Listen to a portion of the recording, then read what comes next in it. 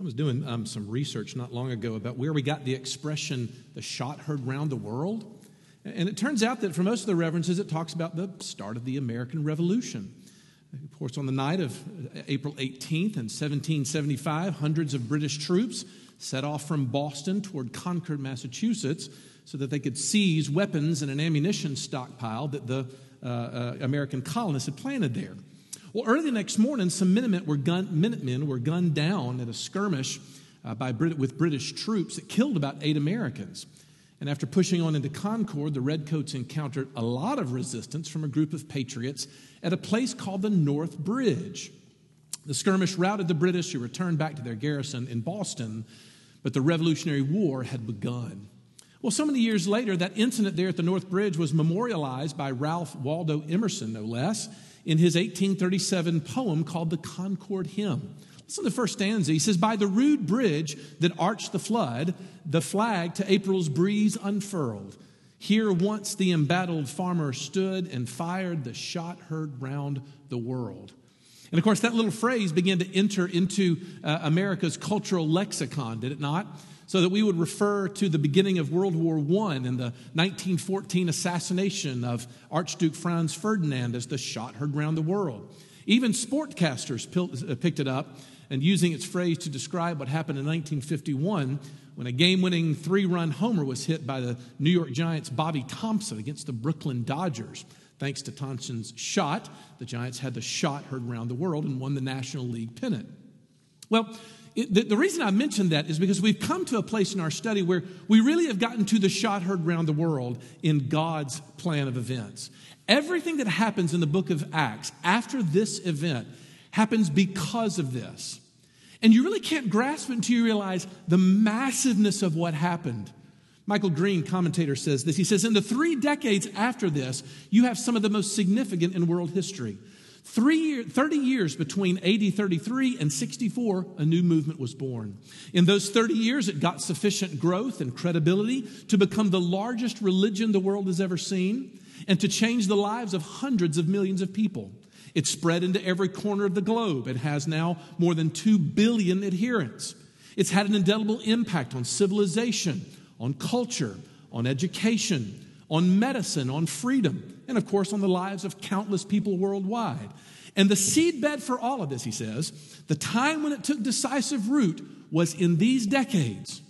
And every bit of it began with a dozen men and a handful of women when the Spirit came.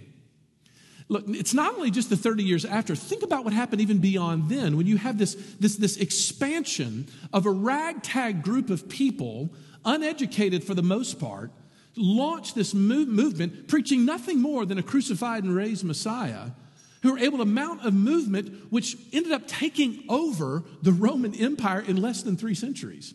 How do you account for that? Well, the Bible's answer is that there was something going on behind the scenes of human understanding, and that the agent of this dramatic and unprecedented movement was none other than the Holy Spirit. That's the acts that are being detailed here. Look, this fall, we're launching into this new phase of Jesus' ministry, and we see now where the revolution begins. You remember last week we were talking about the Apostle Paul in Ephesians 4:8 saying that when he ascended on high, he led a host of captives and gave gifts to men. Remember that? And what we have, though, now is when Jesus ascended into heaven last week, what follows in his coronation was a king giving gifts. Well, verses 1 through 12 are those gifts, and it's the gift of the Holy Spirit.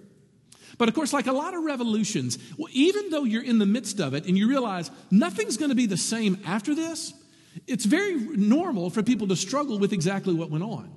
When you first read this story, you might feel some affinity with those people there in verse 12 when they say, "And all were amazed and perplexed, saying to one another, 'What does this mean?'" I think any modern reader would think this was strange when the Spirit comes. And so we want to ask the exact same question. So I've got just 2 questions for us this morning. The first one is this: what did this mean to them? And then secondly, what does it mean to us? Let's see if we can't dive into that. Look, what did this mean to them? Well, if the meaning of all this commotion, I think, is going to be unlocked, I think you need to understand 3 keys. And if you can wrap your mind around these 3 things, it'll help you understand what was happening here in the minds of these people.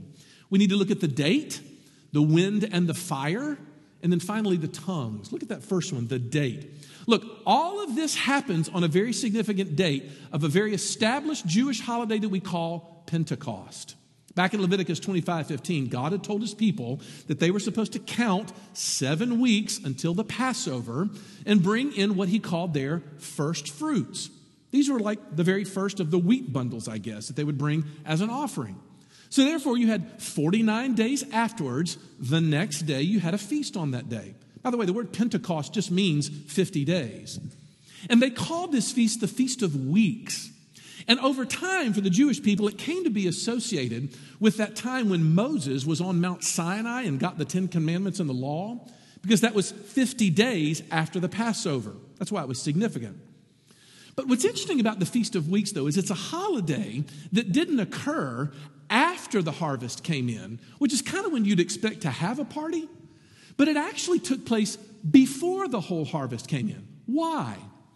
Because for some reason, God wanted his people to get used to having an experience of something that was good, but with the knowledge that something better was coming.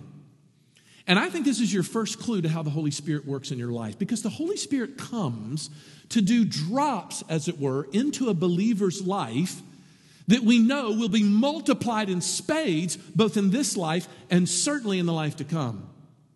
This is why Paul in Ephesians 1:13 will say that Jesus' followers, quote, were sealed with the promised Holy Spirit, who is the guarantee of our inheritance until we acquire possession of it. You see how he's talking? That word there that he says guarantee can be used as the word deposit. Think of it this way. My assumption is that most of you have been in the process of purchasing a house. And oftentimes, in order to show that you're serious about buying the house, the seller will ask you to put down what we call earnest money. What is earnest money? Earnest money is simply a statement to say, I'm going to put this down as a statement of intent that I'm going to pay the rest later. And so for Christianity, our promise is that God is coming to do something amazing as he advances the world to its destination. And that is, it's going to be a healing. He's going to put an end to all the decay. He's going to show up in glorious power when everything's going to be made new and lovely again. So much so that the Apostle Paul is going to say in Romans 8:32 that you and I now have the, ready for the language, first fruits of the Spirit. You hear him? That's Pentecost language. In other words, it's not the whole harvest. We're waiting on that. All I'm giving you now is a drop. Just a taste. The first fruits of what's to come. By the way, this is why we talk the way we do in our service when I say that we are here to launch a healing. And I always qualify it by saying both in our own hearts and in the world around us. Why? Well, because when God moves on our hearts, he does so that we can go take that spirit and spread its effects into every nook and cranny of the world. That's the idea. There's a renewal that's coming, and you and I have the first taste of it. And the Jews knew it from the beginning, from the Feast of Weeks. So that's the importance of the date to these people. But secondly, understand the importance of the wind and the fire. And I can say this simply. When the wind and fire show up, it's God. Not manifestations of God, but God himself. Again, go back to Exodus 19. We find that when Moses goes up to the mountain of Sinai, like the whole thing bursts into flames and smoke. God showed up there. And again, he does it again over the Holy of Holies when the tabernacle gets dedicated. But get this. Now, in this room where they're all praying, that same fire is on top of everybody's heads. They immediately would have known what that meant. God is back. But he's not up on a fiery mountain. He's not over the tabernacle. He is dwelling in each and every human heart. That's where he's dwelling. But the question is, okay, so what does that presence mean? And I realize that we struggle to have some kind of analog with those early experiences. Typically, when you think about the Holy Spirit, your mind kind of trends to some kind of weird superstitions. You know, being filled with the Spirit is, this weird electricity kind of took me over, and I had this abstract sort of naked power. No, the text actually says something else. When these men and women got the Spirit, they started talking. That's how you knew the Spirit came, because they began to speak truths about God. Look what it says in verse 11. They're there declaring the wonders of God. Being filled with the Spirit means getting and then proclaiming the great works of God. truths about God. And the question comes, what was that? What are the great wonders of God? Well, I read one commentator who I thought brought up something fascinating. He says, if you go back to the book of Exodus, which are all these echoes are coming straight from, especially in chapter 34, you have Moses asking God a really interesting question. Because he goes to God and he's kind of like, God, I want you to show me your glory. Show me something that I should be excited about. Show me something that'll blow my mind. Make me wonder at you, God. And God's like, okay, you'll never see me and live. But I tell you what to do. I'm going to hide you back behind a rock here. And I'm going to let my backside pass around you. I have no idea what that means, but that's what it says. And then as he does, Yahweh declares his name. Listen to what he says. He says, the Lord, compassionate and gracious God, slow to anger, abounding in love and faithfulness, maintaining love to thousands and forgiving wickedness, rebellion, and sin. Yet, he does not leave the guilty unpunished. He punishes the children and their children for the sin of the fathers to the third and even the fourth generation. Okay, did you catch that? Did that sound like a bit of a contradiction to you? I mean, if God says that he loves to forgive his people, that's great. 2 enthusiastic thumbs up for that. But then he says that he'll never let sin go unpunished. But if he loves his people and wants to have fellowship with them, he can't, can he? Because he can't let debts go unpaid. But if he can't let the debts go unpaid, then he can't show their love to them because they're still under judgment. One of the great problems of Exodus 34 is, how can the God of the universe hold both promises? And that very question, I think, is exactly what these people get. When the Spirit falls, they understand how God can keep both. Because what if all of a sudden what they saw in God's act happened on the cross? Because when they saw Jesus, they realized that on Jesus, all of God's anger at sin and punishment for sin was poured out on him in our stead. So that in that exact same act, he could then let the exact act be the thing that causes us to have fellowship with him again. In other words, the Father can now be with his people because of his Son.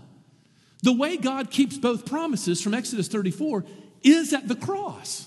It's the only way. Look, this is more important than you think. I realize this sounds very abstract and theological, but it's a whole lot more important than you think, because I would submit to you that the problem of the two promises is your biggest spiritual problem this morning as well. Because the inertia in our hearts sort of pulls us back and forth to one of these two options, doesn't it? For some of us, we're people who have an idea of a loving God, but there's really no sense of justice in him. There's no holiness or law there. And so therefore, boundaries kind of feel like suggestions to you. We look at God's law as if it's fairly optional. And when we ever have breaches of it, we're like, well, he's God. I mean, he forgives me. That's kind of what he does. We think small of him. That's a spiritual problem. But for others of us, we have a just God full of holiness, but with no love. For those people, there's really no peace, now is there? We don't just obey God's law. We do so because we're afraid of this guilty verdict that hangs over us. But my point is, both of those spiritual ailments are equally spiritually destructive. But when God shows himself to Moses in the fire on Mount Sinai, what he's trying to show him is, Moses, eventually I am going to be both just and the justifier. And the way I'm going to do that is through my son, Jesus. And all of a sudden, when the Holy Spirit falls on these people, it's a literal epiphany. The lights come on. They see it for the first time. They see all of the goodness of God and all of the holiness of God coming together in Jesus. Scottish hymn writer Horatius Bonner puts it this way. He says, never has there been love like this of God, this love of God. So large, so broad, so glorious, so self-sacrificing. Yet never has the law been so pure and so broad, so glorious and so unbreakable. But there has been no compromise. Law and love have both had their full scope. Not one jot or tittle has been surrendered to the full. The one in all its severity, the other in all its tenderness. Love has never been more truly love, and the law has never been more truly law than in the conjunction of the two at the cross of Jesus. That's the vision. That's what they see. And when it hit them, it was the Spirit and he ignited their imaginations, and they couldn't not talk about it. They began to declare the wonders of God. I mean, think about it. Moses only saw the back parts of God, whatever that is. But these people are saying, we saw him face to face. We saw Jesus face to face. And it blew their minds. Hence the wind and the fire. But brings me to the third. If you can grasp that one, the third sort of key to understanding this text is in the tongues. Because look, people began, when this all happened, to start talking in languages that they did not grow up learning, which is weird, agreeably. But look, go back to Genesis 11 and remember what happened when God passed judgment on all of humanity because they were trying to usurp his ultimate authority by building a big tower up to heaven called the Tower of Babel. Why do we call it the Tower of Babel? Because God, in judgment, confused all of their languages so they would scatter because of it. But hear this, the motions of grace, the motions of redemption are leading in history to God coming together and reorganizing all of these scattered people into a regathering of all humanity under Christ. So that when all of a sudden people begin to speak in tongues, they're seeing that now what happened at Babel is being overturned. The point of the miracle was not the coolness of the miracle. Wow, Bob, you never grew up speaking Swahili. How did you do that? That's not the point. It's what it suggests that's important. In other words, God is showing that he is lifting the curse of sin. And eventually, all humanity is going to submit to God in Christ Jesus. People get very weirded out, I understand, by the gift of tongues. But understand something, whatever it means for us today, it's God planting his flag and saying, now I am going to start to fulfill the project that was started in Genesis chapter 3. When I predicted that I was going to crush the head of Satan, I was going to get rid of all these things that separate us. And now I'm going to show that my church, this gathering of us right here, right now, is going to be a multinational, multicultural, multiracial gathering of all humanity. There's going to be people that are going to be here that have affinities far beyond any kind of racial or ethnic or whatever things that we think are important in our day. They'll be united around the wonder of the gospel of what God has done in Jesus Christ. These are what's going off in their minds, I think, what it meant to them. Secondly, though, and finally, what does this mean for us? And I do think this is where it gets confusing for people because it has to be admitted that there is a solid chunk of worldwide Christianity that believes that the coming of the Spirit is always going to be and necessarily going to be associated with these miraculous signs of wonders. I respectfully disagree. My conviction is, and the conviction of the historical body of theology and Bible doctrine behind this church, is that these stories are descriptive of something that happened and how God sort of inaugurated his church. They are not, as we say, prescriptive. That is something that's supposed to be practiced henceforth. And so for that reason, our church and the doctrine of our church has held that what we might call the ecstatic gifts of the Spirit were intended for that time and that period in the church's history, when God was rooting and establishing exactly what his continued revelation was going to be through the apostles. But once the apostles died out, their words were encoded in Scripture, that you and I call the New Testament, so that therefore the miraculous manifestations of the Spirit also passed away with them for lack of need, because the canon is closed. Jesus has said everything that needs to be said. He's passed it on to these apostles, and once they died out, it was complete. One commentator, former professor of mine, said this. He said the phenomenon of tongues was one of those signs or marks of apostleship, like it says in 2 Corinthians 12:12. The apostolic commission, though, was unrepeatable and a foundational ministry that served to establish the New Testament church, like it says in Ephesians 2:20. The supernatural signs that were performed by the apostles served to testify to this unique and divine commission. Now hear this. Thus, the signs that accompanied the apostles in their unrepeatable and foundational ministry were themselves unrepeatable, temporary, and time-specific to the apostolic age.